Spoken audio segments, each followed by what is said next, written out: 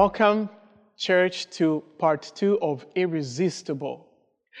One of our expectations out of this series is that if you are a believer, you will come out saying, well, I really need to share Jesus Christ.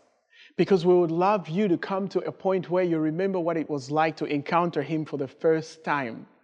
And to have Him impact your life so profoundly, so deeply that there was a life change that's still happening even now as you get to know Him more. But for the person that's exploring Christianity or just they're not sure about whether or not they should commit their lives, we just want to say to you, if only you knew how gracious, how kind, how loving, how forgiving Christ is, you wouldn't waste another minute. You would say yes to Him immediately and begin to walk on the path that He has marked for those that are called His children. So as we continue to look at this, the subject of Christ being irresistible, I just want to go back a little bit to last week because Tammy shared a story of the woman at the well in John chapter 4.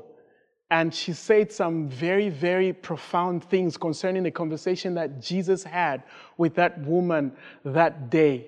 It was such a very special moment for that woman who was a broken person, somebody who was really not considered as worth hanging out with. She was all by herself, but Jesus had a conversation with this woman, and something about the conversation that He had with her, it energized Him to the point where He didn't want to eat anything. He was energized. He was filled just from talking to her. And it tells you something about God's desire to really touch people, to fix people that are broken when they come with a willingness that says, well, I'm messed up, I need help. Because this is exactly what happened to this woman. Her whole life was transformed. And today we're going to continue looking at a similar story, continuing with the same theme, with the same motif from Mark 5. And it's Mark 5, verse 1 to 20. It's a story where Jesus delivers a man from demonic oppression and possession. Now, that's a long passage, so we're not going to read it all at once. But the bottom line of our message today is this, that Jesus is more than willing to take a life that's bent, to make it straight, and to restore it to its original purpose. That is why Jesus came. He didn't come for the people that were already fine. He came for the broken. He is the physician who came for the sick. And I was one of them, and Christ has had an encounter. I've had an encounter with Christ, rather, and I've seen what He can do on a life that is surrendered to Him. So as we begin to look at this, the story of this man that met Jesus, or that Jesus met on the east side of the lake as they came out of their boat, I just want to say something that I believe is very true of Jesus and his desire to reach out.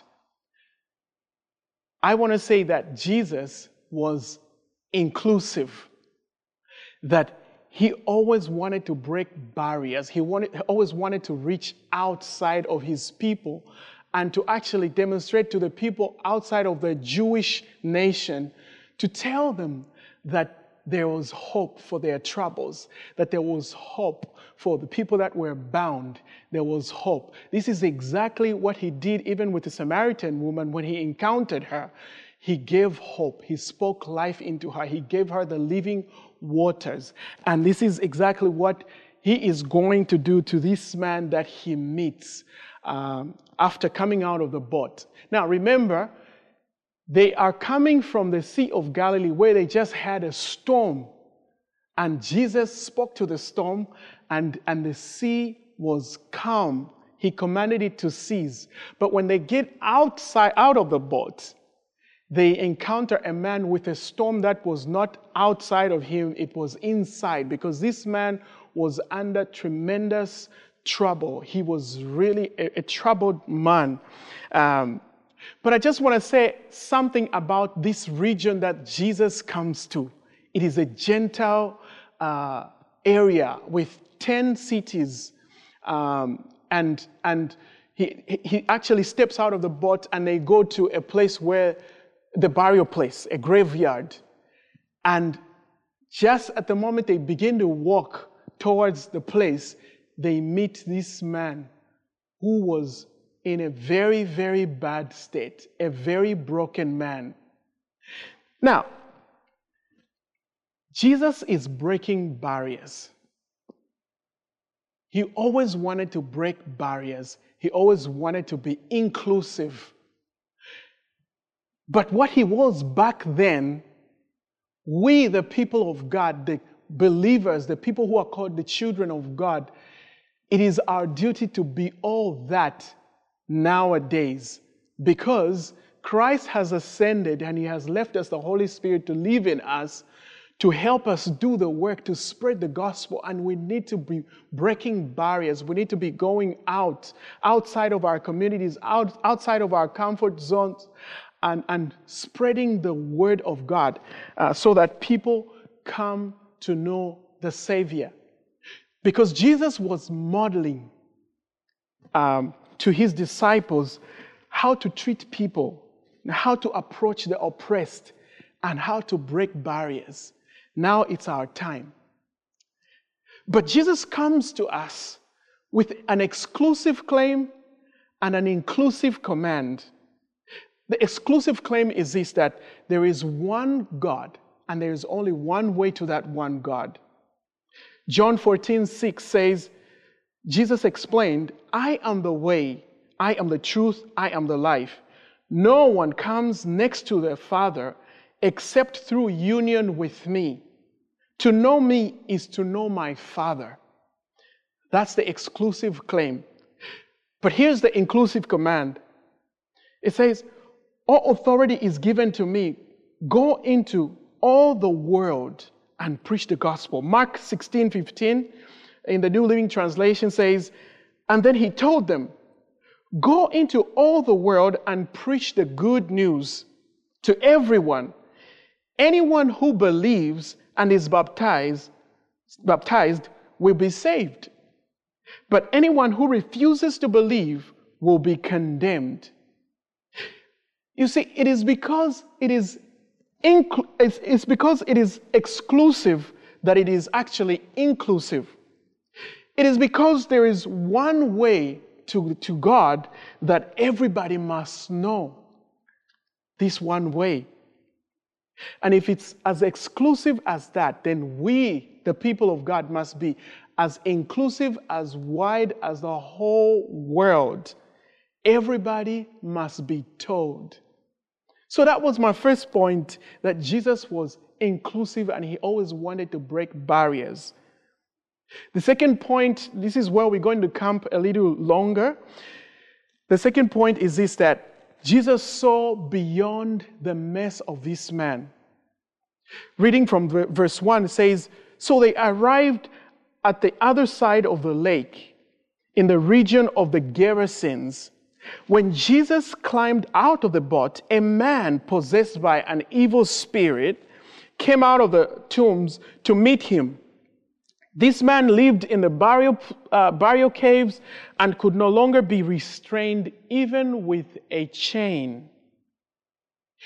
Now, before we take a closer look at this man's condition, I just want to mention three very important things that we need to be mindful of as we consider humanity or man or people. I'm going to use those words interchangeably, but when I say man, I include women as well, because these days you have to be politically correct, So these three important things are, number one, man's dignity. Man is not just a naked ape. He's not just an animal trying to climb out of the slime. He is made in the image of God. He's got that in him which only God can make, can give. And he's distinct from all other creatures. And God created man so that he can have deep communion, that he can have a relationship with man. As cute as the Labradoodle, you will never see a Labradoodle going to Signal Hill and start gazing at the sunset and saying, wow, that's so marvelous, that's so beautiful, and even shed a tear. No. There's something about a human being that's different from other animals. We have the dignity, a worth, and value that God created us with in the beginning. The second thing is man's depravity. Man is in a state of rebellion against God, and he does not want God, and he does not like God all by himself. And when he's told about God, he will find any excuse just to turn away the message. You talk to people and they will tell you, by what authority do you dare to interfere with the private life of my religion? And it is considered rude for you to approach somebody, especially nowadays. It's so hard to knock on a door and to say, I'm here to share the love of Jesus Christ. It is regarded rude. By what authority do you knock at my door and start talking to me about my own soul? That's my business. And that's the kind of reply that you get from people. The third thing is man's dignity. You see, I'm trying to match up with Jason, who likes to alliterate things. So dignity, depravity. The third thing is destiny, man's destiny.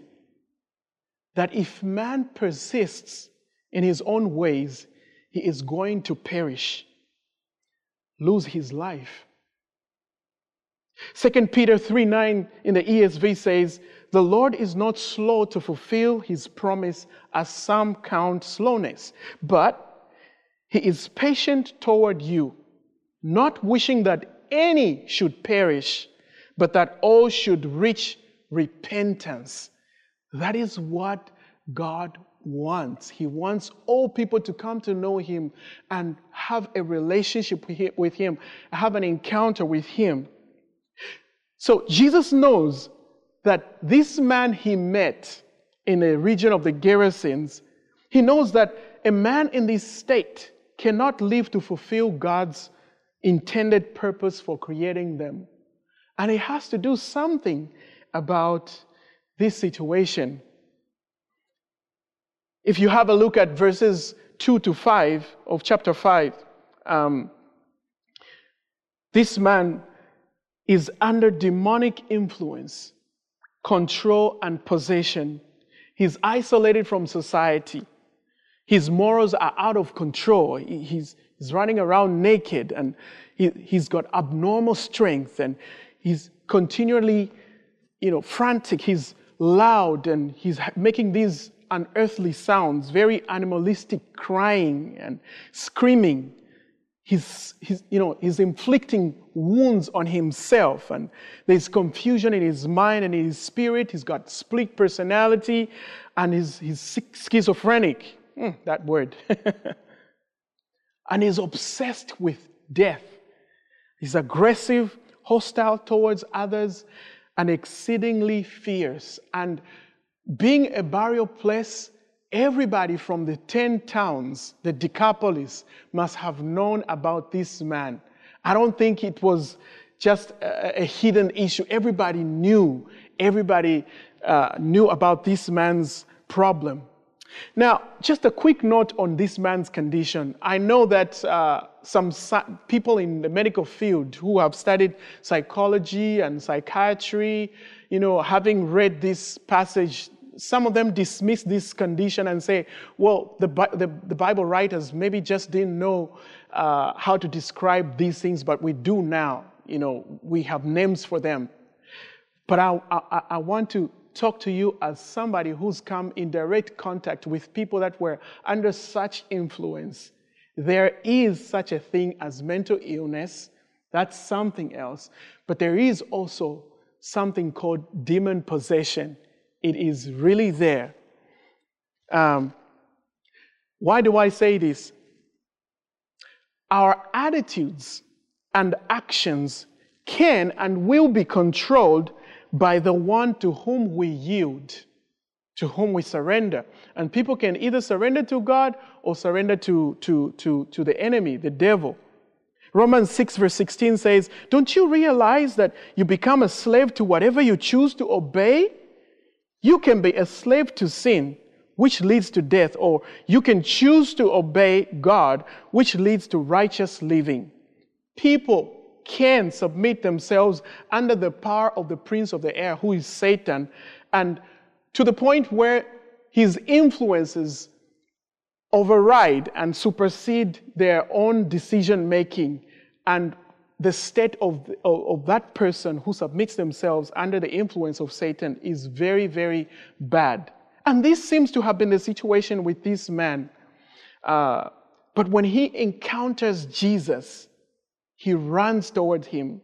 In verses 1 to 7, you see the story. Whatever bound the man could not keep him from encountering grace manifested in person. And when he encounters Jesus, this is so funny. He tries to play the victim and he says, "I beg you in the name of God, do not torture me." And Jesus tries to play along and says, "Okay, what is your name?" And he answered, "Legion, for we are many," in verse 9. Now, later on, as you continue reading, the unclean spirits, they ask to be cast out of the man, but into the pigs that were feeding on the hillside. And Jesus, without hesitation, grants them permission to go into the pigs. And look what happens. The pigs self-destruct. The effect that those evil spirits had on the man, they get into the pigs and the pigs rush into the water and they get destroyed immediately. They self-destruct. See, that which destroys the self and makes community impossible is driven out, and wholeness is restored to this man. But the good news for this tormented man is not that he was just accepted as he was. The good news is actually better, because he is now transformed and restored to his Creator, so that he can live the life that his Creator intended for him to live, no longer distorted by powers that are alien to his created self.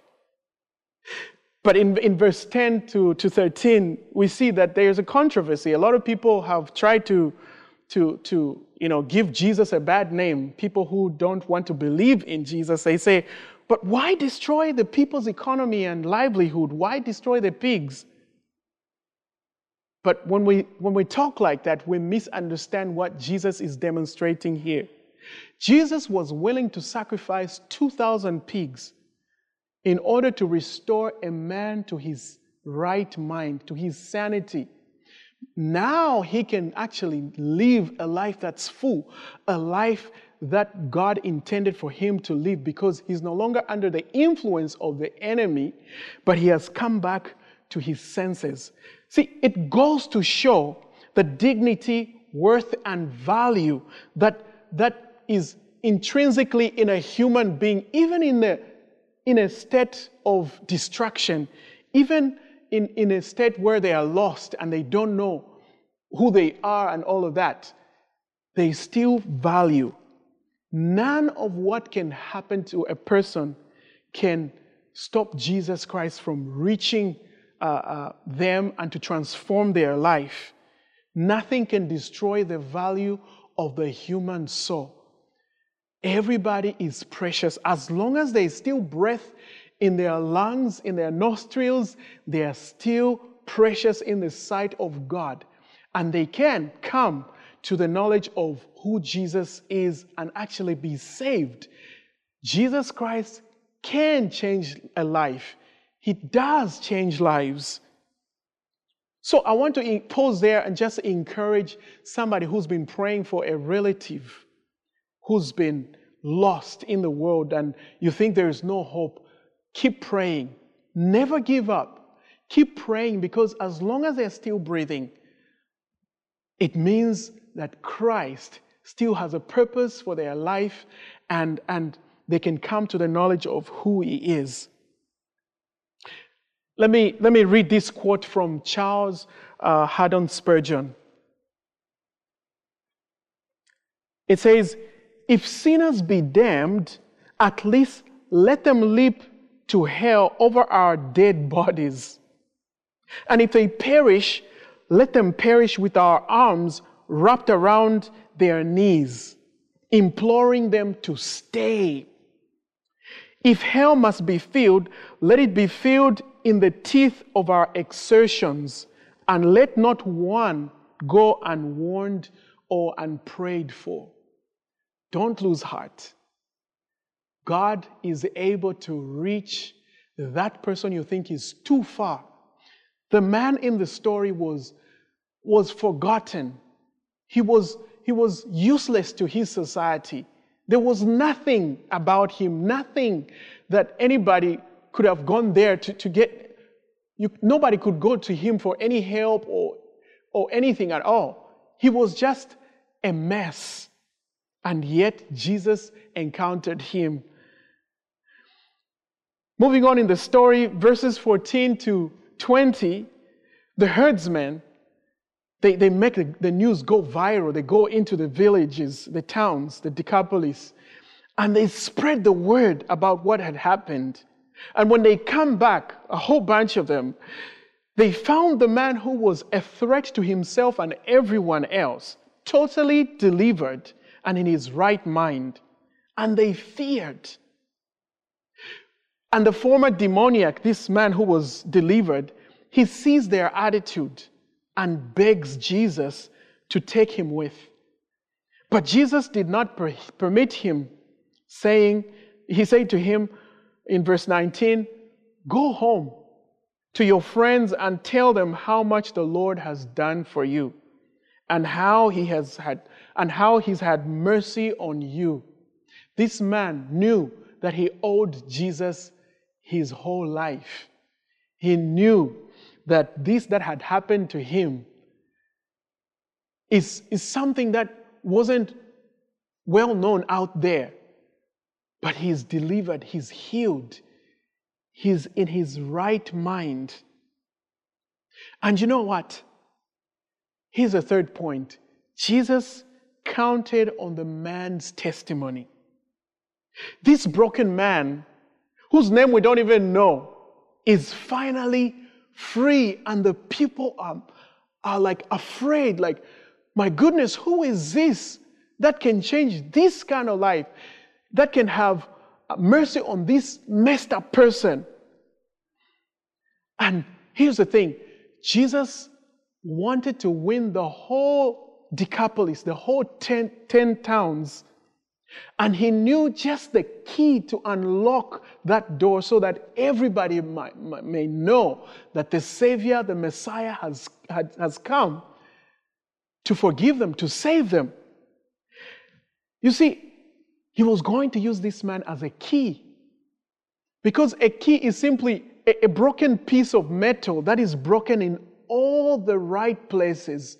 And this man was broken in all the right places in order to unlock a door to the Decapolis.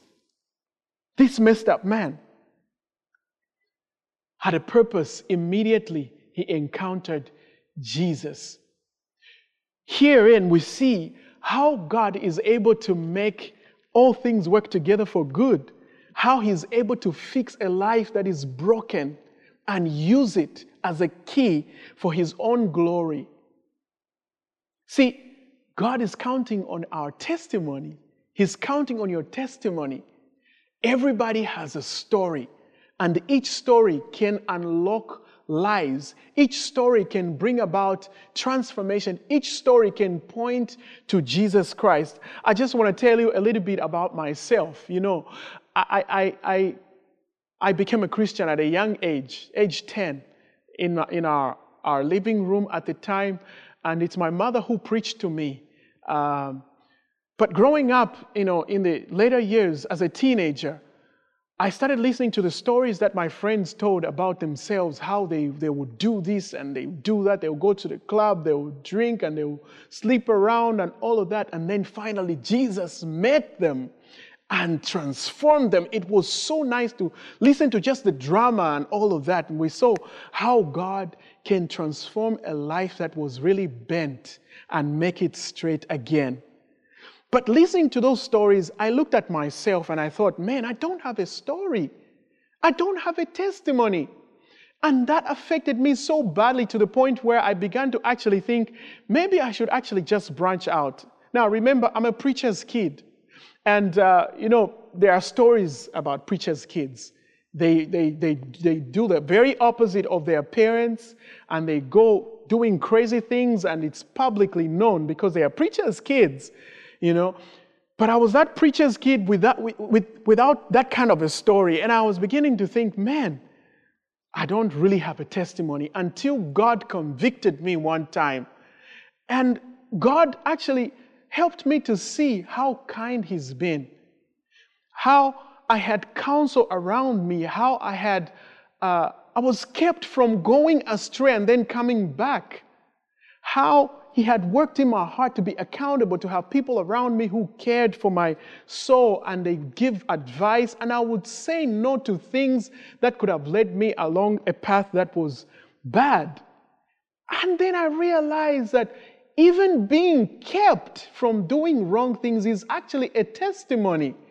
You encounter Christ and He plants seeds in your heart that cause you to be established, to be anchored, to not want to test the world and then come back.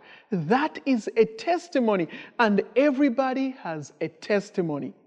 You have people in your life that myself, Jason, Susan, or Tammy will never meet. We won't have that chance, but you do have a chance. They know you. They know what life you led before. They know how much God has done for you. You are the key, because God has broken you in all the right places in order to unlock certain lives. And God is counting on your testimony to present this irresistible Jesus. And we see the irresistible empathy and compassion of Jesus over this man who was demon-possessed, this man who had no name, who had no reputation.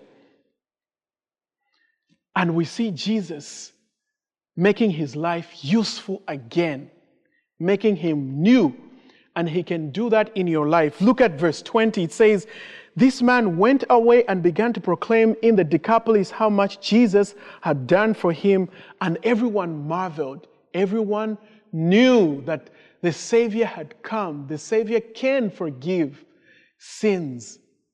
Do you remember that day when He touched your heart? Can you think about that for a moment? I'm concluding.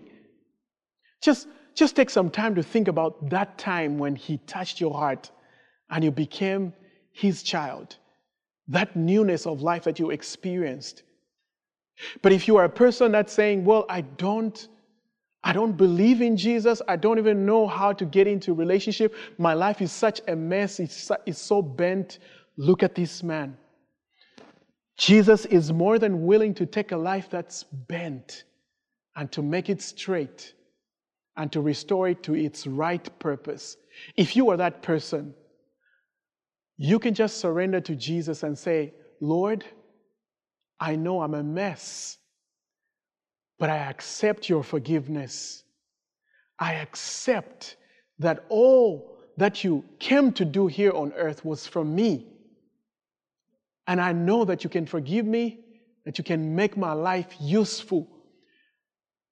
Friend, no matter how big a mess you've made, the fact that there is still breath in your life today means that Christ is actually knocking, that Christ wants to have a relationship with you.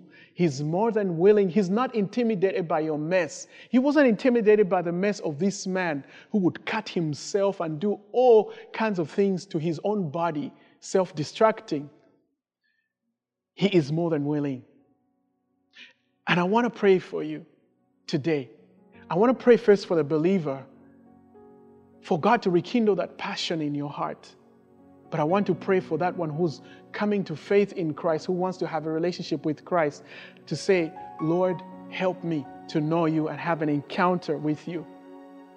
Let's pray. Heavenly Father, I pray for your children that you may rekindle the fire, rekindle the passion in their heart, that they may not stay silent about your goodness and your kindness, and to present you to the world and demonstrate how irresistible you are. But I pray for that person who's saying, I want to give God a chance to love me. God, I pray in the name of Jesus that you may touch their heart and register in them that truly you are the Savior and that truly you are irresistible, that your empathy and kindness is available to anybody who would come. Just as you touched that man who was demon-possessed, you are able to make a difference in any life that would come to you today. Lord, I thank you in the mighty name of Jesus. Amen. If you are saying yes to the Lord, just stay on. You're going to receive some instructions on how to get in touch with us and to so that we hear your story, that we can help you, give you some practical steps to really get into relationship with God and to get you into the community of believers who are going to walk with you, just like that man who was delivered. He had a community that he lived in, and I believe that's what God wants for you.